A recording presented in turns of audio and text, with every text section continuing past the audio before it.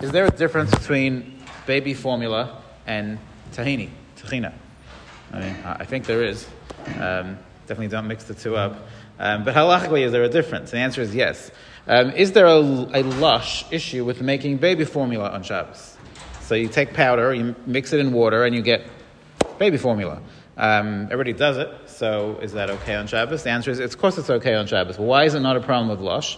So the answer is that you're creating a liquid. You're taking water, you're putting the powder in, and you end up with a liquid. So that's not lush.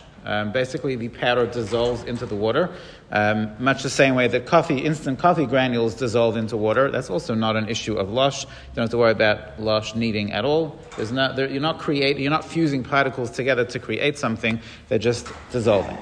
But when you want to make tahini, tahina, whatever you call it, the way you do it, you have powder and you mix it with water, and you end up not with a liquid, but you end up with a bit of a paste. Some people make tahina and it's just mamash a liquid, so that we're not talking about that. But when you're making it a bit thicker than that, so the particles are fusing together to create not a liquid, but to create a pourable paste. So a pourable paste, is that considered lush? The answer is, yeah, that's lush midrabanan. So the real lush is when you make an actual dough. Dough isn't pourable. Dough is solid.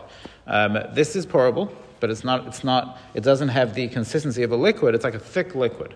So that is lush midrabanan. So can you make tahina on Shabbos?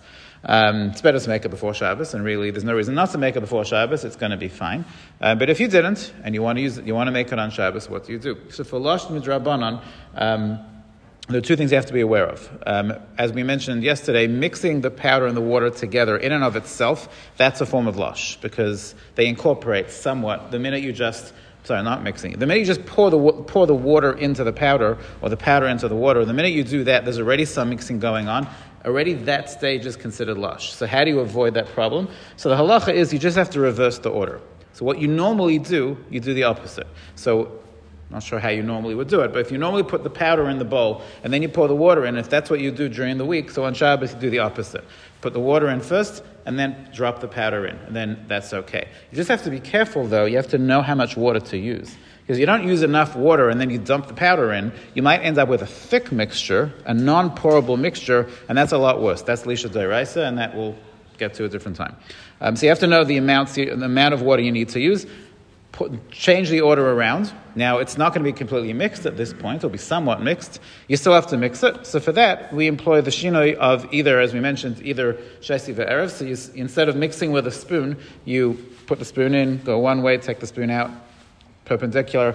It'll take a while, but eventually it will work. Another option is to mix it by shaking the whole bowl. Now, if it's in an open bowl, that's not so practical, but if you want to make tahina, let's say, a closed bottle or some type of a dressing container, you can pour the items in the wrong order, close the lid, and then just give it a good shake. That's considered to be also an appropriate shinoi, and with that you can make the tahina on Shabbos. Have a good night.